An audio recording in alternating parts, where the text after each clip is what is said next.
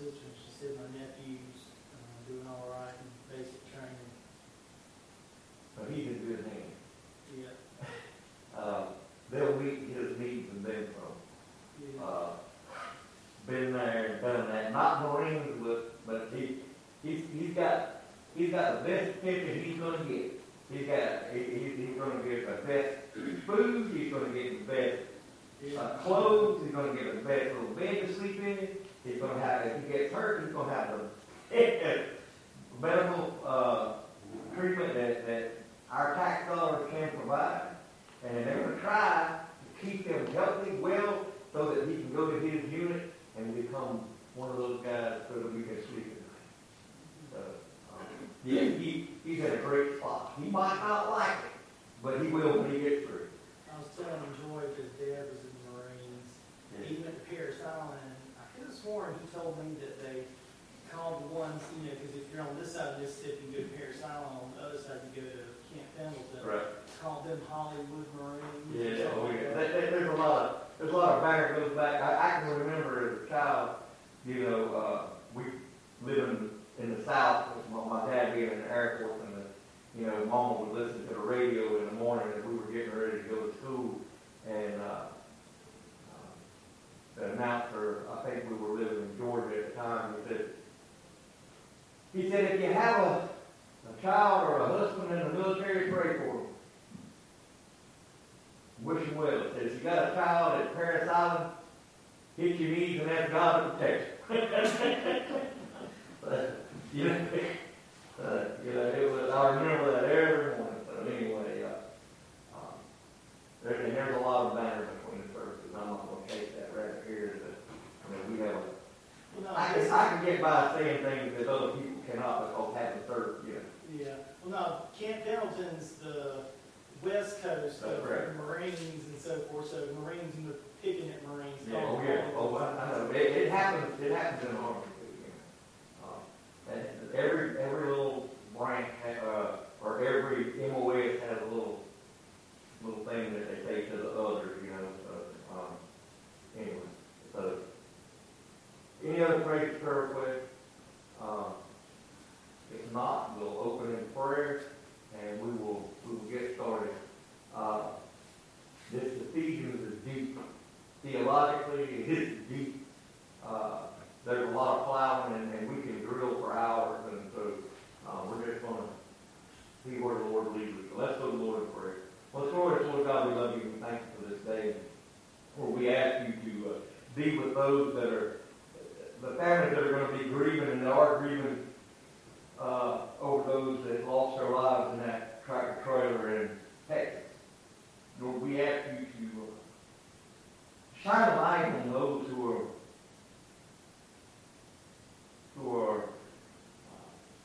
away from that, but are the ones who are instigating that. Lord, we just ask you that you bring a lot of evil to light that you've been doing. Lord, we ask you to be with those that were mentioned tonight, the Spain family, and Lord, we just lift them up to you as they prepare to deal with end-of-life issues with their mother. Lord, we thank you for the rain. It was well needed. We thank you for your provision with the vegetables and all that you do, the camaraderie that we have. Lord, we just thank you for that. We thank you for the fellowship.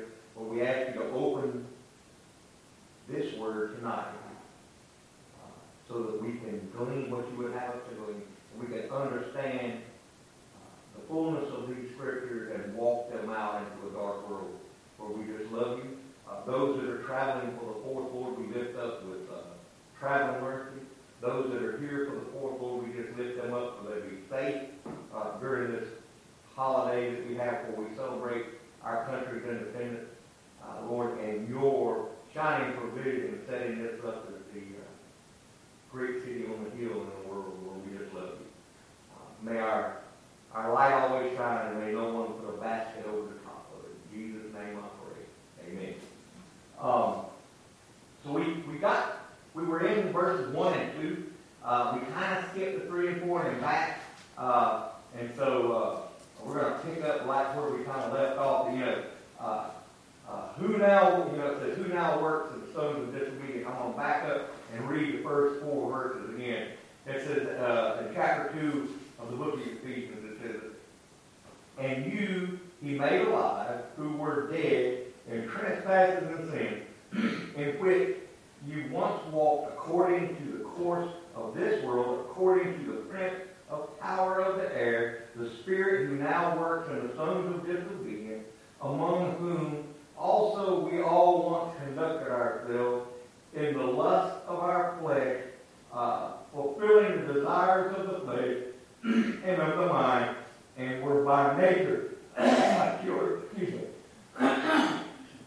and were by nature children of wrath, and just as the other. But God, who is rich in mercy, because of his great love with which he loved even when we were dead in trespasses, made us alive through Christ, or made us alive together with Christ. By grace you have been saved, and raised us up together, and made us sit together in the heavenly places in Christ Jesus. Exactly, I went to verse 6. So we'll stop right there. We'll back up. All right, so we discussed pretty much for verses 1 and 2, and so we got to where we once walked. We came down, and that we once walked means that that it should be different for those who were made alive in Jesus Christ. A dead man and feels comfortable in his coffin. We talked about that. And it says, now he works in the sons of disobedience. In sin, we respond to Satan's guidance. And the same ancient Greek verb used in Ephesians 2:2 for the work of Satan in unbelievers is used in Ephesians 3:20 for the power of God that works in believers. It's the same verb describing it.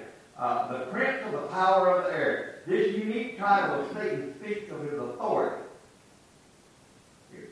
Prince and his rank. The air is a way of referring to Satan's environment.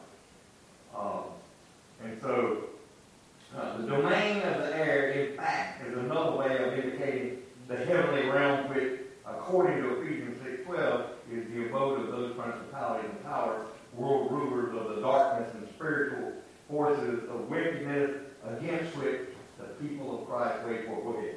The first heaven. Sometimes you hear the third heaven, right? So they distinguish. And I'm just going to revisit the history a little bit. Paul, I didn't mean to interrupt. Oh, you're good. You're good. Paul is in prison. He's writing this letter, and he has come off of that last couple of verses in the first chapter, which and it's high and lofty, and he placed all things under the feet and appointed Christ, basically, to be head over everything for the church, which is the body, and included us. Right? And so now, in the first part of Ephesians, he's defending this.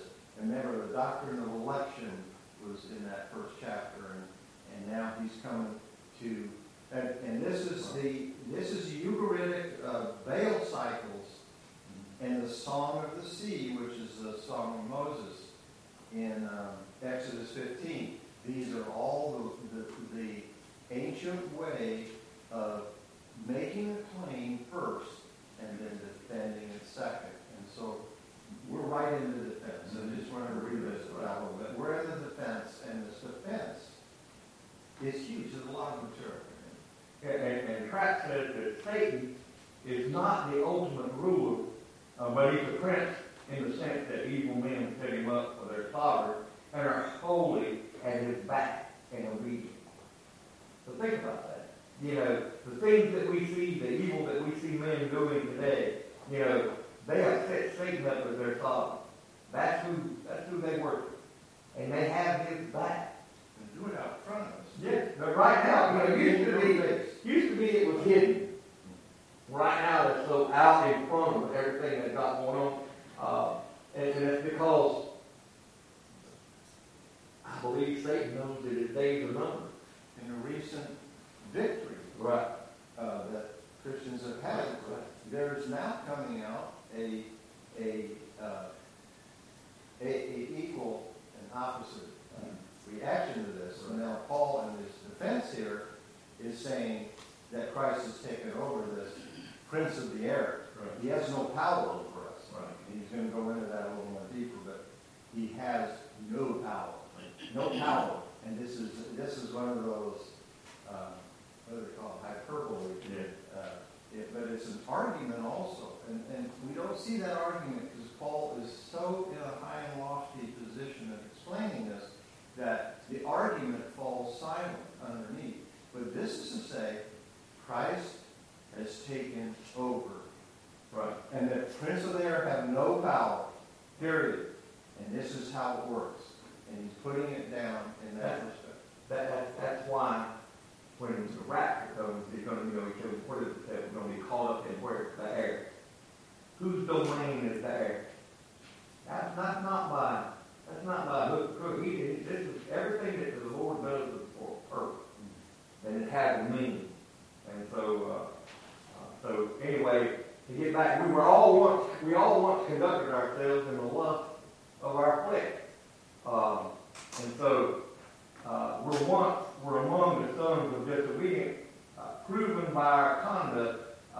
We embrace the lust of our flesh. So here it says that our actions were controlled by the desires of our flesh. We follow the flesh instead of the spirit.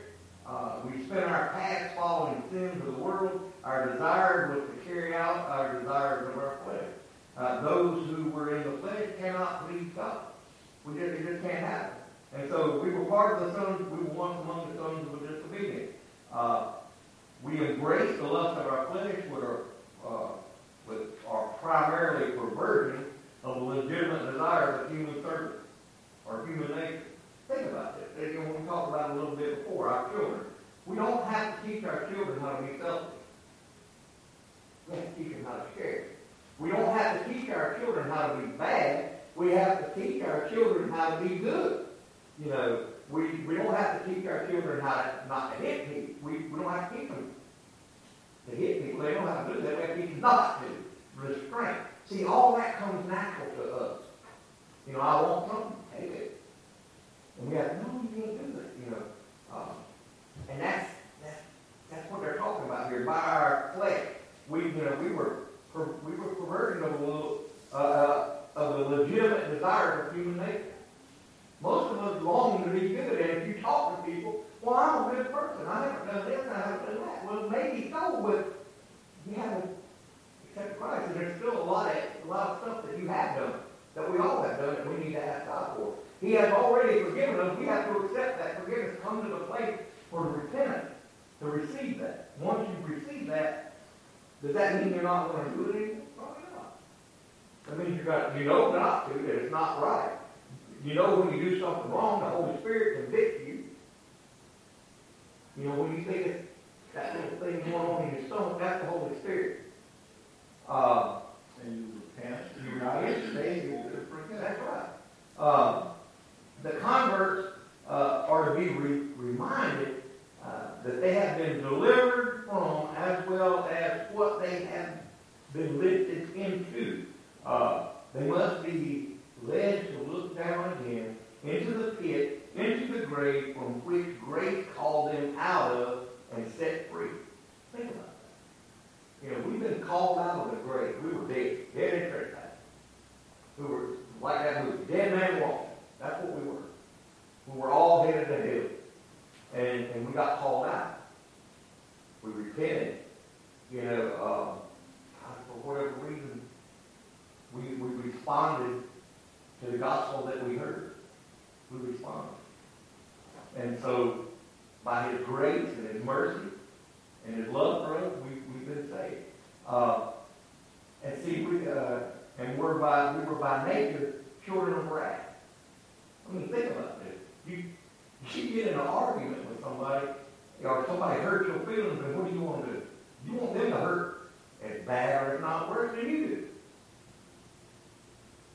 That's what we do. Well, I have a right to do this because they did this to me or they did this to me. I have a right. No, we don't.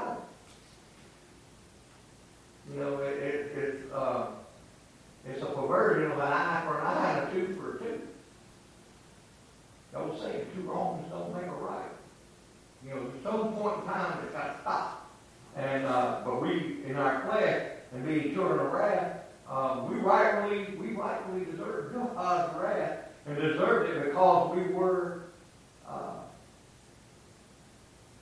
because of our heritage. We were born with a sin nature. And then we acted upon that sin nature. We lived our lives like there was no consequences for our actions.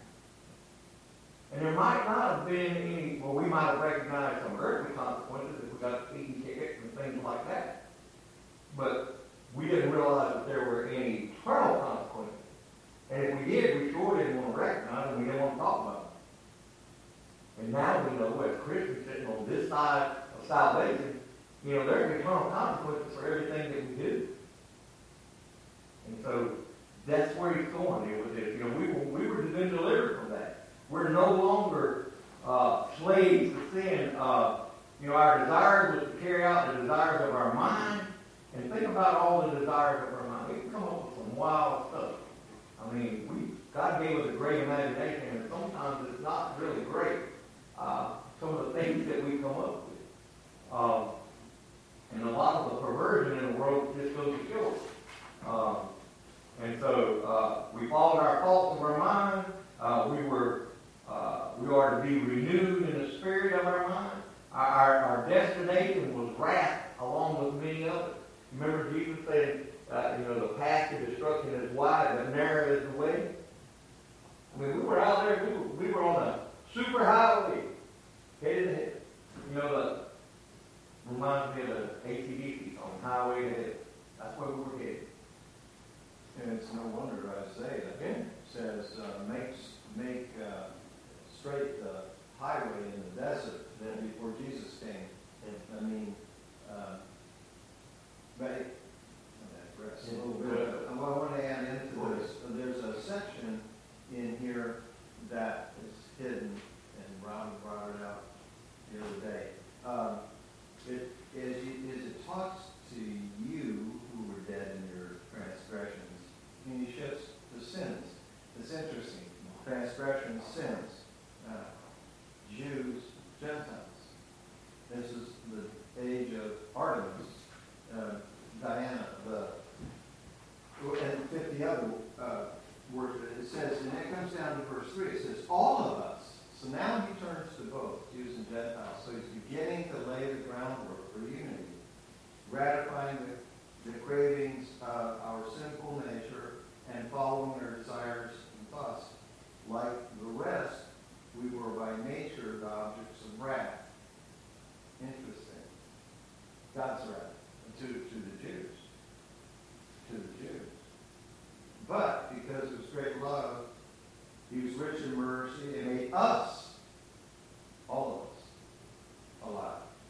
So he shifts between the singular and plural here in multiple places. If you, like me, I can't, but if you follow, it goes back and forth a little bit. He's beginning to lay this groundwork, which will come up later. This first part is kind of making an argument in almost a spiritual sense. As they said, it was a continuation of praise and worship from the first chapter. No, it's actually an argument set up for the second half of, I think, and when we get down into it, he begins to tie it together a little bit. And we started in verse 4. We pretty much cleared up verse 3 verses. The process of personal reconciliation is God's motive in reconciliation, but God, who is rich in mercy, because of his great love with which he loved us. God in his rich mercy, God reveals that the riches of his glory to both Jews and Gentiles and Romans. He talks about it. The riches of his mercy are for both Jews and Gentiles. In Romans 10, the other one is Romans 9. The riches of his mercy provided forgiveness of sin. Of course, that's Ephesians 1:7 we've already talked about last week or the week before. The riches of his mercy mercy caused him to give us a ministry. Ephesians 3:8, we ain't got that yet. Each one of us are given a ministry. And talked a little bit about it in Colossians and some of the others, what our ministry is. God has also loved us with a great love. The love was so great that God gave His Son for us. And you know, when you put that into context in the reconciliation, if I was the only person alive on this earth at this time, Jesus would have still gone to the cross. Isn't that amazing? Isn't that amazing? He died for my sins. I own him. And so it says, but God, because of His great love, because Paul explained God's reason behind reconciling man to Himself. And these reasons are found totally in God. The reasons are His rich mercy and His great love, which He focuses on us, His creation. You know, as they were corrupt in their nature and sinful in their practice, they could possess no merit, nor have any claim upon God, and it required much mercy to remove so much misery and to pardon the transgression. We have nothing we could have done to earn it. It's His mercy And His work. and His work. Interestingly enough, every of His work is it's said in Genesis. It was very good when He made man, and so He made man. But see, we miss sometimes. At least I do. When it comes down to the point that God, did an irreversible thing. He became man in history of mankind. 2,000 some years ago, He became man. Irreversibly became man. He is continually now, for eternity, fully man and fully God. Is Tozer, anyway. I can't think of his first initials. The Tozer says He was fully man and fully God. And as fully man, He will go without sin. That's the difference. He was without sin. And so He has a claim here. He has won a battle. No, none of us have ever won, so we have no works to show that we have any equality with Christ. But yet, this rich in mercy, we're in Christ. Look at the in Christ in this. All of Ephesians, it's all over. In Christ. So He's taking us in. So it becomes predestination a big, difficult thing to understand what it means, predestination. With which He loves. We're not going to go there, except it's God's who knows that. Right. Well, you know, that's right. We might imagine a God with rich mercy and great love who did not focus that mercy and love upon us, but behind the good news of God's salvation offered in Jesus is the fact that this mercy and love is within us. Can't do it without Jesus. That's the key. You know, that's the only way. It's through Jesus, period.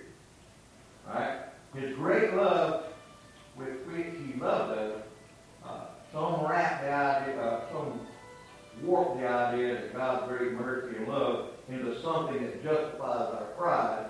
Some imagine that God loves us because we are so lovable. And God's love is so great that it extends even to the unlovely, to the children of wrath mentioned in the previous verse. Every reason for God's mercy and love is found in Him. In Him.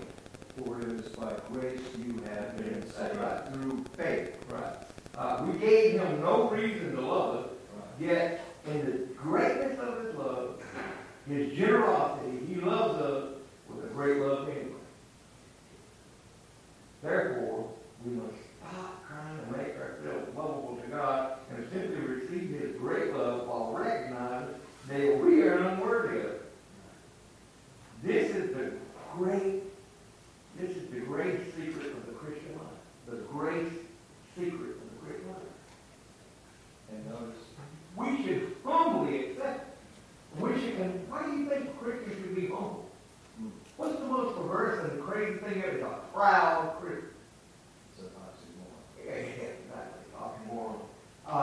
And so we cannot, it is, it's what it is. God has loved us with his great love. This love was so great that he gave his son for us. God placed great love on us by calling us his children. He just didn't say, he called us not just for relationship, he called us into his family. We are his family. We are his children. We are adopted. Sons and daughters. That's right. Sons and daughters of God. This love will give us boldness in the day of judgment. Think about that. This love will give us boldness in the day of judgment. Amazing. And notice the argument continues here. He has seated us. Mm-hmm. Where has he seated us? In heavenly realms in Christ Jesus. This isn't the air. This isn't the realm of the first heaven. This is in the third heaven. This is above this prince of the air. So he's put us above the powers of darkness and of the world. And he's making this in the face of this culture like we have today, only it's in Ephesus with Artemis and all these people around. By the way, there's a lot more going on here too on the Jewish side of things. It's broke. It's broke. I'll explain some of the historical data in this time that will give you the feeling of what Paul's up against. What is he trying to do? Unity. He's trying to unite the Jews. I don't want to get ahead. No, you're pretty good. But there is a point at which we see how far Israel is also gone in disobedience, and how, of course, the Gentiles have steeped themselves in sin. All right, I'm going to read verse 5 again and then go to 7. It says, even when we were dead in trespasses,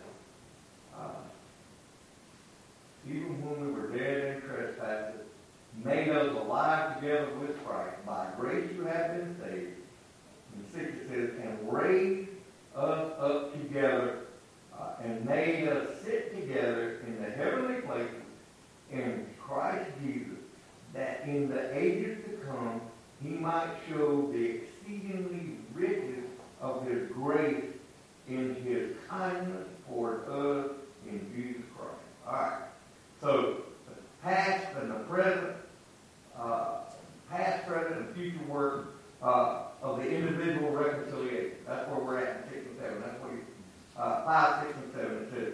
Even when we were dead in trespasses, made us alive together with Christ by grace you have been saved, and raised us up together, and made us sit together in the heavenly places in Christ Jesus, that in the ages to come he might show the exceeding riches of his grace in his kindness toward us in Jesus Christ. We were dead in trespasses. This is when God started loving us. He did not wait until we were lovable. He started loving us when we were dead in our trespasses. And he loved us even when we were dead, providing nothing lovable to him. He loved us anyway. It says God reached out to us when we were dead in sin. God reached out to us when we were without strength. God showed his love to us while we were still sinners. God woke us from the dead, made us crawl out of that coffin. God drew us to Christ. God made us alive together with Christ. God says that we have been risen with Christ. God has renewed us by the Holy Spirit. Alive in Christ means sin no longer rules over us. Sin no longer rules over us. Think about that. Alive in Christ means that we are set free from the fear of death. Made us alive together with Christ. This is what God did to those who were dead in sin. He shared in our death so that we could share in his resurrection. The old man is crucified and the new creations in Jesus with the old things passing away and all things becoming new. That's the first miracle. That lets you know that miracles are still happening. When someone comes to Christ and we accept Christ, this is what happens. made new. We're brand new. The old stuff passed away. Crawled out of that coffin, we're a new person. We were raised in Christ. By grace you have been saved. Paul is compelled to add here that this is the work of God's grace, in no way involving man's merit. No way involving man's merit. Our salvation, our rescue, our spiritual death is God's work done for the undeserving. Done for the undeserving. We sit together in the heavenly places with Christ. This is the present position of the Christian. We have a new place for living, a new area of existence, a new arena of existence. We are not those who dwell on the earth, as Revelation often calls them, but our citizenship is in heaven. Philippians 3:20 tells us that. We're ambassadors here. You know, every time we have an election, a presidential election, and we have a new administration take over, what happens? That new administration that appoints ambassadors to certain countries, and that person represents our country and this the administration to those countries that they've been appointed to. God has appointed us ambassadors here on earth to share the good news. We're to be ambassadors of His. We don't sit in the heavenly places with Christ Jesus, or at least not yet. Instead, we sit in the heavenly places in Christ Jesus. Since our life and identity is in Christ, as He sits in heavenly places, so do we. And now we sit in heavenly places. We have a right to the kingdom of God. Anticipate this glory. We have a right. We have a birthright to that. Think about that. We have been born again. We have a birthright to the heavenly place. Inheritance. Yes, it's an inheritance. Like the Jews. We all have become the oldest citizens. We all have become the most important citizens. And so that's where we're going to sit. But we need to anticipate this glory and are indescribably happy in the possession of this salvation and in our fellowship with Jesus Christ. Are you happy? Are you happy that you're going to spend eternity in heaven? Are you happy that you have a place on the next to the throne of God? Not before the throne?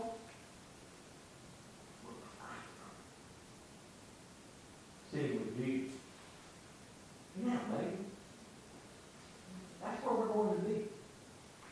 When did He tell us that we were going to judge the world? Did He not? Wow. In the ages to come, He might show that exceedingly, so that in the ages to come, He might show the exceedingly riches of His grace. In the future, God will continue to show exceedingly riches of His grace to us. God will never stop dealing with us on the basis of grace. Think about that.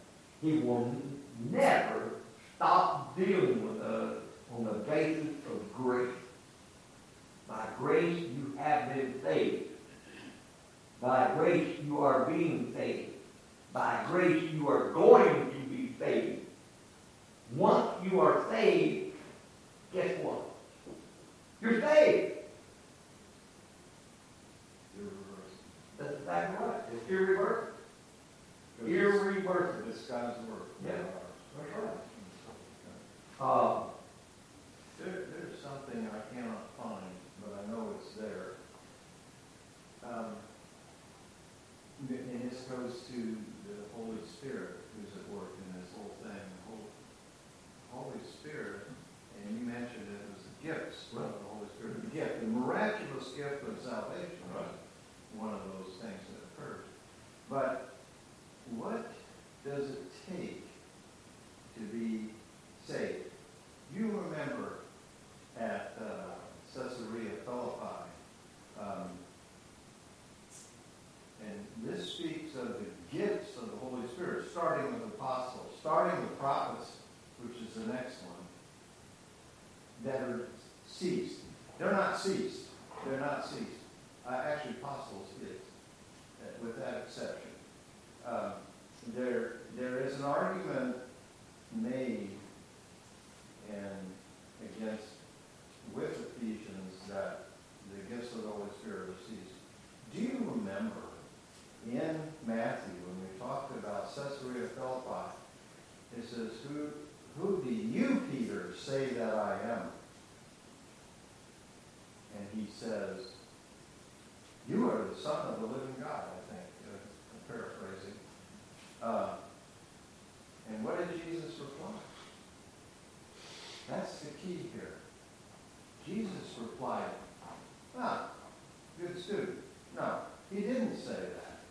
He said, that has been revealed to you by God himself, by the Holy Spirit. Now, if it's revealed to Peter, it's revealed to us. And that means that gift of prophecy is alive today for those in salvation. That gift of prophecy, of God speaking directly to the hearts of men, is still alive. Now, don't be deceived. That is not giving a spokesperson rights to that particular prophet in all of us. But the piece of it, and Grudman tries to break this down and give you an understanding of an individual prophecy here, that God speaks to our hearts and reveals to us who Jesus is.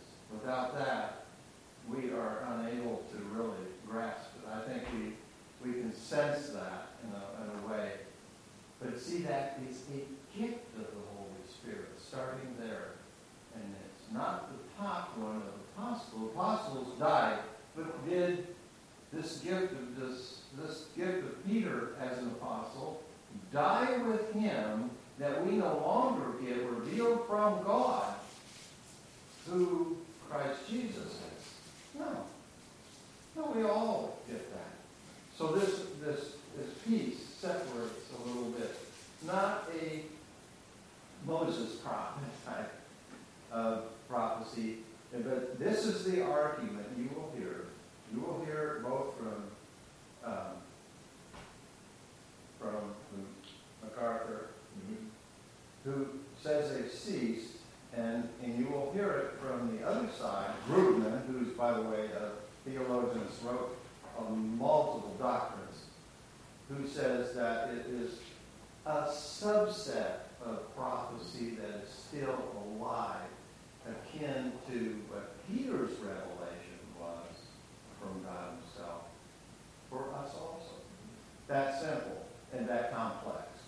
It's not an argument to be made. It's an understanding of the power of the Holy Spirit, which Grudman brings out very nicely in the doctrines of the Holy Spirit. So it begins a difference in explanation on both sides. Enjoy both sides. It doesn't make one right and the other one wrong. It just simply means kind of understand here how that works with Peter. It has to work for us. There's no new prophecy. It's got to be scripture based. Right. Yeah. It's not some for all the rest of us. Right. It's an individual prophecy. You told. And that whole thing through Christ Jesus, And this whole section that we're talking about is individual, the work of individual, or the work of individual reconciliation.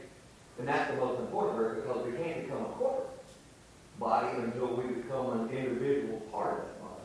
But these few verses that we're in right now, 5, 6, 7, is about the individual reconciliation. And so you're right. Everything that we're talking about in here is for the individual. Yes, it did not stop with Peter coming to the understanding of who Christ is. That part of the Spirit's still working today. How do you think we got that? So, but as far as prophecy, it's pretty much already that part out there. It's done. There's prophetic, as far as the prophetic prophecy of how the end is going to come and all. I The only thing we're waiting on is the debt. It's sometimes in the Bible, the word prophet just means teacher. Right, exactly, that's By exactly the right. way, that's a separate gift. Right. In the lineup of gifts Right. that is spoken of in other places in the Bible, but also Reuben brings out 19. I think we brought up 19 different gifts of the Holy Spirit. And so, teaching or preaching, still alive today. Knowledge and wisdom, still alive today. Healing still alive. Healing, again, these are all gifts of the Holy Spirit. When we say that, some Christians automatically believe, well, I'm going to operate at this. Yeah. Or operate with, no. It's strictly his. You may be sitting on the front row seat watching it, but it's his. Yeah, the biggest gift, there's so much controversy about tongues. Now, with that being said, some will tell you that tongues are fake out. Some will tell you that tongues, but if you read the scripture, it says, these are gifts given by the Holy Spirit at the will to glorify God. So, if somebody's speaking in tongues, there should be somebody there to interpret. And that's straight from Scripture. Now, with that being said, I don't think that gets deep. But I don't think that's quite as much as people make it out to be either. I just don't think that you can call that gift at a moment. That's just me. And it's not just some incoherent babble. Exactly, and you're exactly right. It's not some incremental babbling, or Babylon, not Babylon. But it is that language, when it's done, is a language, an ancient language that's of God. So it'll have a coherent, even though we don't understand it, it will have a coherent cadence to it, and it'll make some hearing sense, even though we may not hear what it's actually being said. And that's just been my experience with it. And an interpreter should Yes. always be Right. The thing is, let me just say that in John MacArthur's case, which he believes is all gifts of the Holy Spirit, and he may be defining those differently, or sees. And then Craig Keener is the one who brings up the point that there's multiple things going on here that are gifts of the Holy Spirit. It's quite Pentecostal in his roots, but he is one of the most prolific writing theologians of our day. But he's strictly on the Pentecostal side, or on the charismatic side, not making it wrong, but it's just different. But they're coming up to speed on their set of doctrines, and the Reformation, the Baptists, the Methodists, all those have had their time to bring up the scriptures out as to their doctrine. So we should enjoy that. We should embrace that. See the difference and understand it for ourselves. And personally, what God gave us, the Holy Spirit instilled in us what those meanings are. That interpretation is something we should enjoy, not battle out as an argument, because that's the way the devil works. But the point is, Craig Keener has brought this to light for me here that I gave you tonight. And what that is just a point of, and he's pointing out Grudman as a subset of prophecy. And you're right, not a ideal prophecy for the world. That's pretty much a cessation of that kind of prophecy for today. We have the scriptures instead. Yes? Doesn't it say somewhere in the Bible that to prophesy means to teach others Right. the gospel of Jesus? So when they're referring to the greatest gift that you can get is to prophesy, Paul's talking about telling other And people. that's teaching. Teaching. And Not it's also like, listening. God just gave me a word to tell you this. Right. You know where that says that prophesies? I remember. Yeah, it is in there. It's going to be in 1 Corinthians. Corinthians is where they want this, I guess.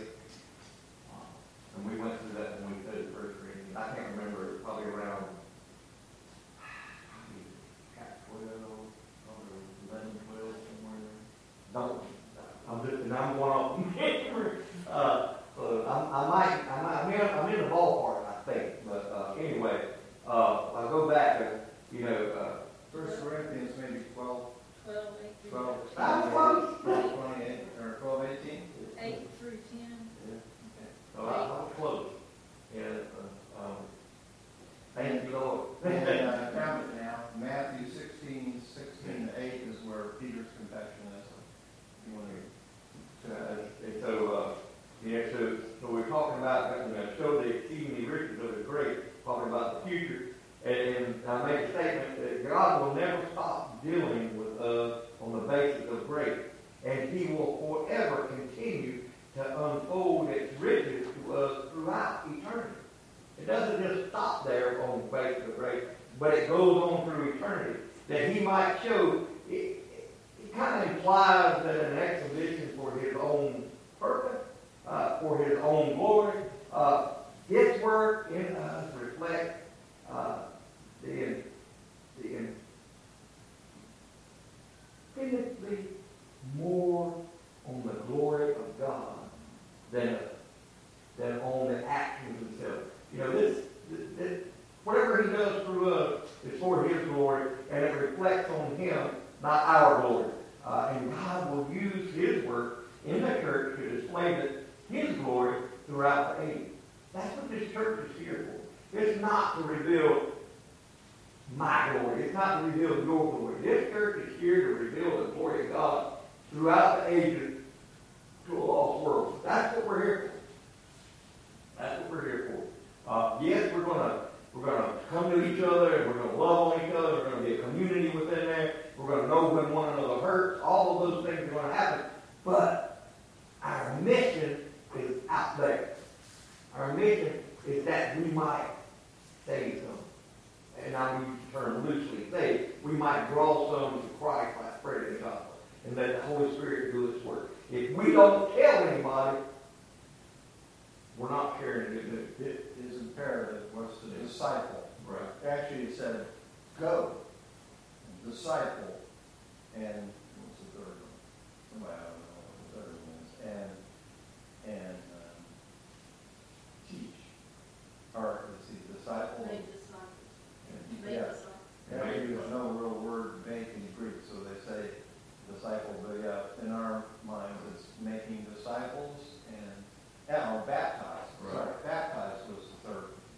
Go, baptize, and disciple. Maybe the other way around. From this, we can see in this verse too, that from this verse that Paul fully expected the gospel of the grace of God to be preached in all the ages to come. And that's what's happened.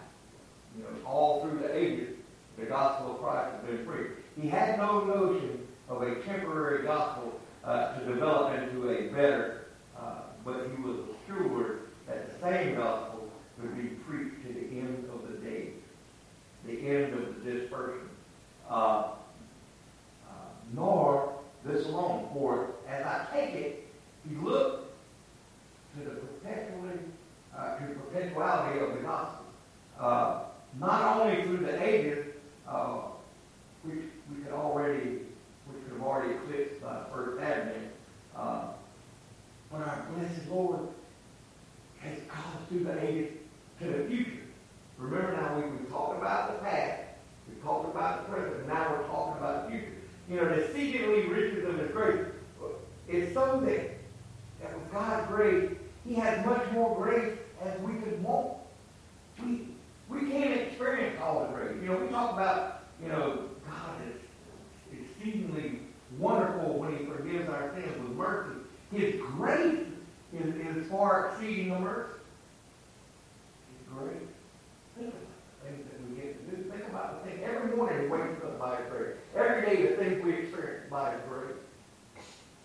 We get up in the morning, we start the day by His grace. We look outside from His creation by His grace. Blackberries. Blackberries, yeah, blackberries, By His blueberries, grace. by His grace. I mean, it's just made me amazed this year. He takes care of us. We have food on the table, too much in this country, maybe. Listen, Spurgeon wrote this. It said, when all the saints shall be gathered home, they shall still talk and speak of the wonders of Jehovah's love in Christ Jesus. And in the golden street they shall stand up and tell what the Lord has done for them to listening crowds of angels and principality and power. Are we doing that today? Are we telling people about the grace that we've received from God at this point? Think about it.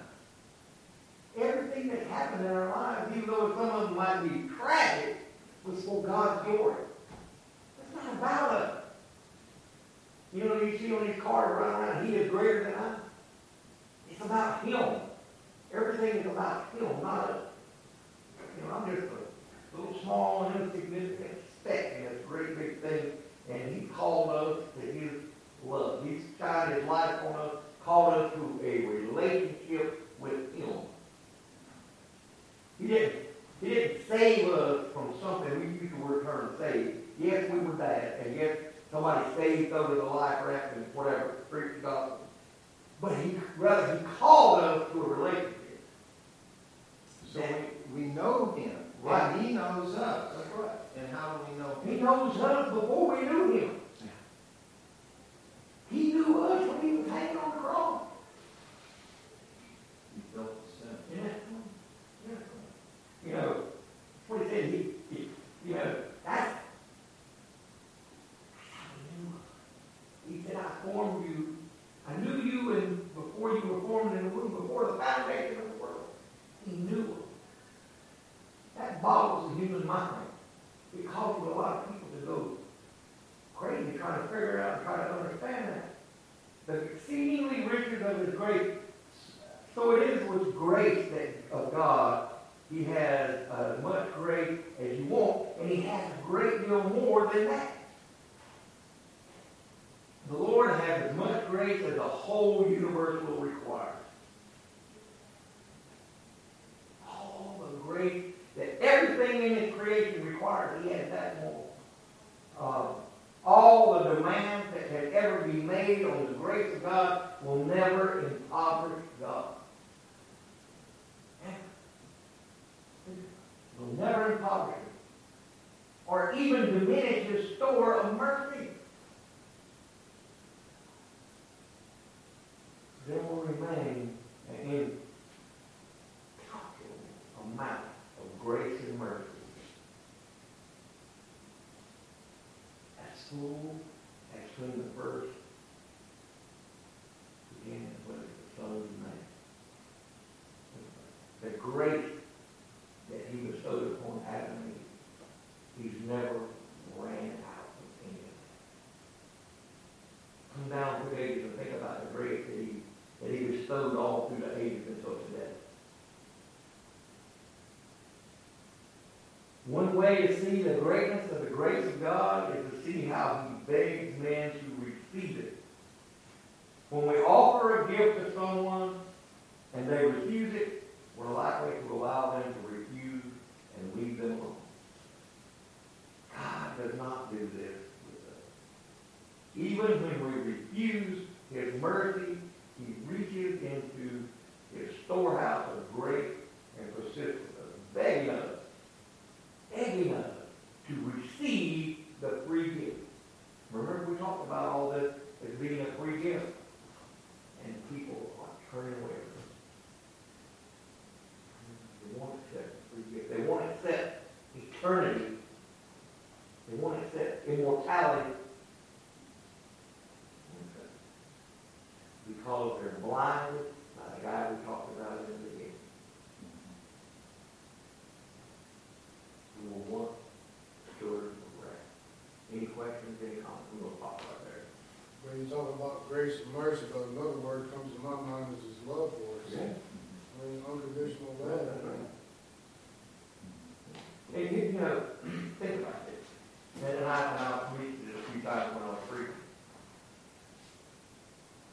And I know none of you have ever experienced this in your relationship with your spouse. Make your spouse mad. Do something. Make them mad. You get over it.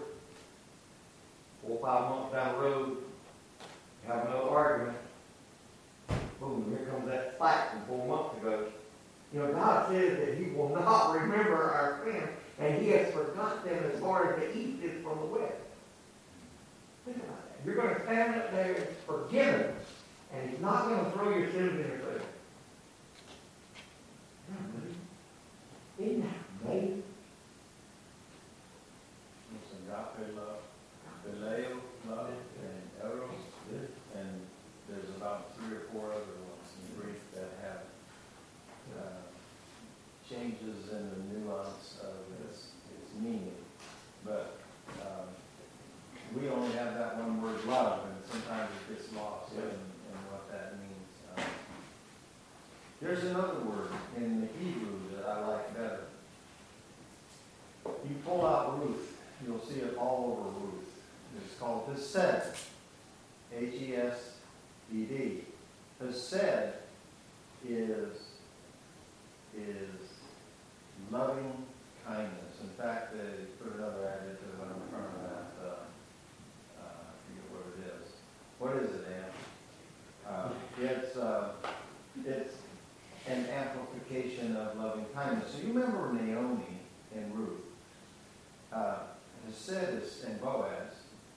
Hesed is used there multiple times. And what it is the loving kindness both of God and of Naomi for Ruth, and for Ruth to Naomi, and Boaz in an upstanding way for Ruth.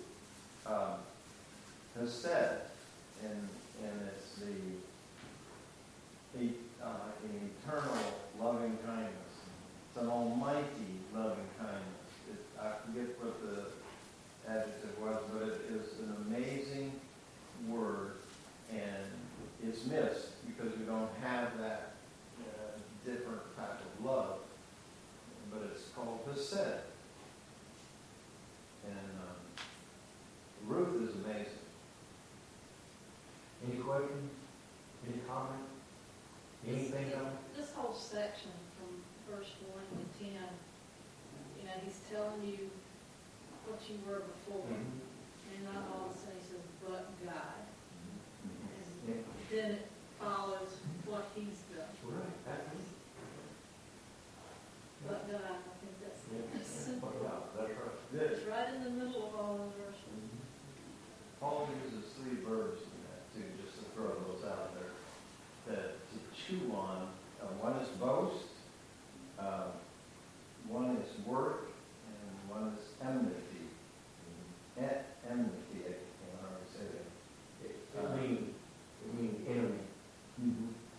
And so Christ has now created a new humanity, reconciling the 2 divided components, the Jews and the Gentiles, into a new creation, and it is this work of Christ that Paul is trying to get across in the middle of chaos in Ephesus. There is no better word than all of the, I'll stop here shortly.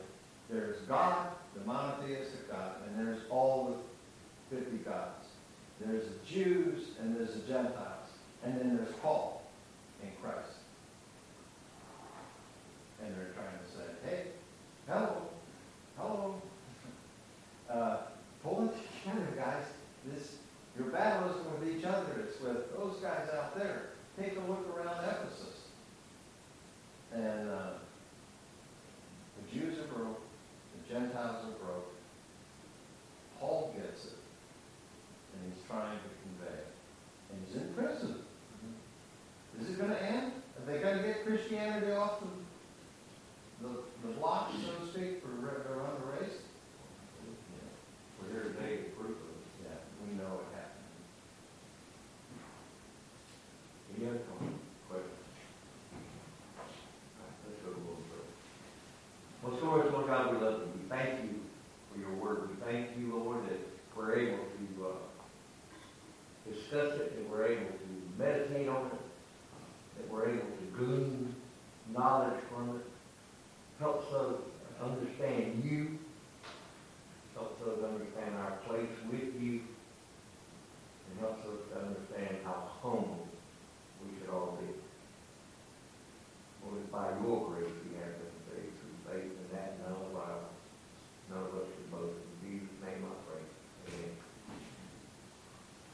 all hooking together, you know, it really is.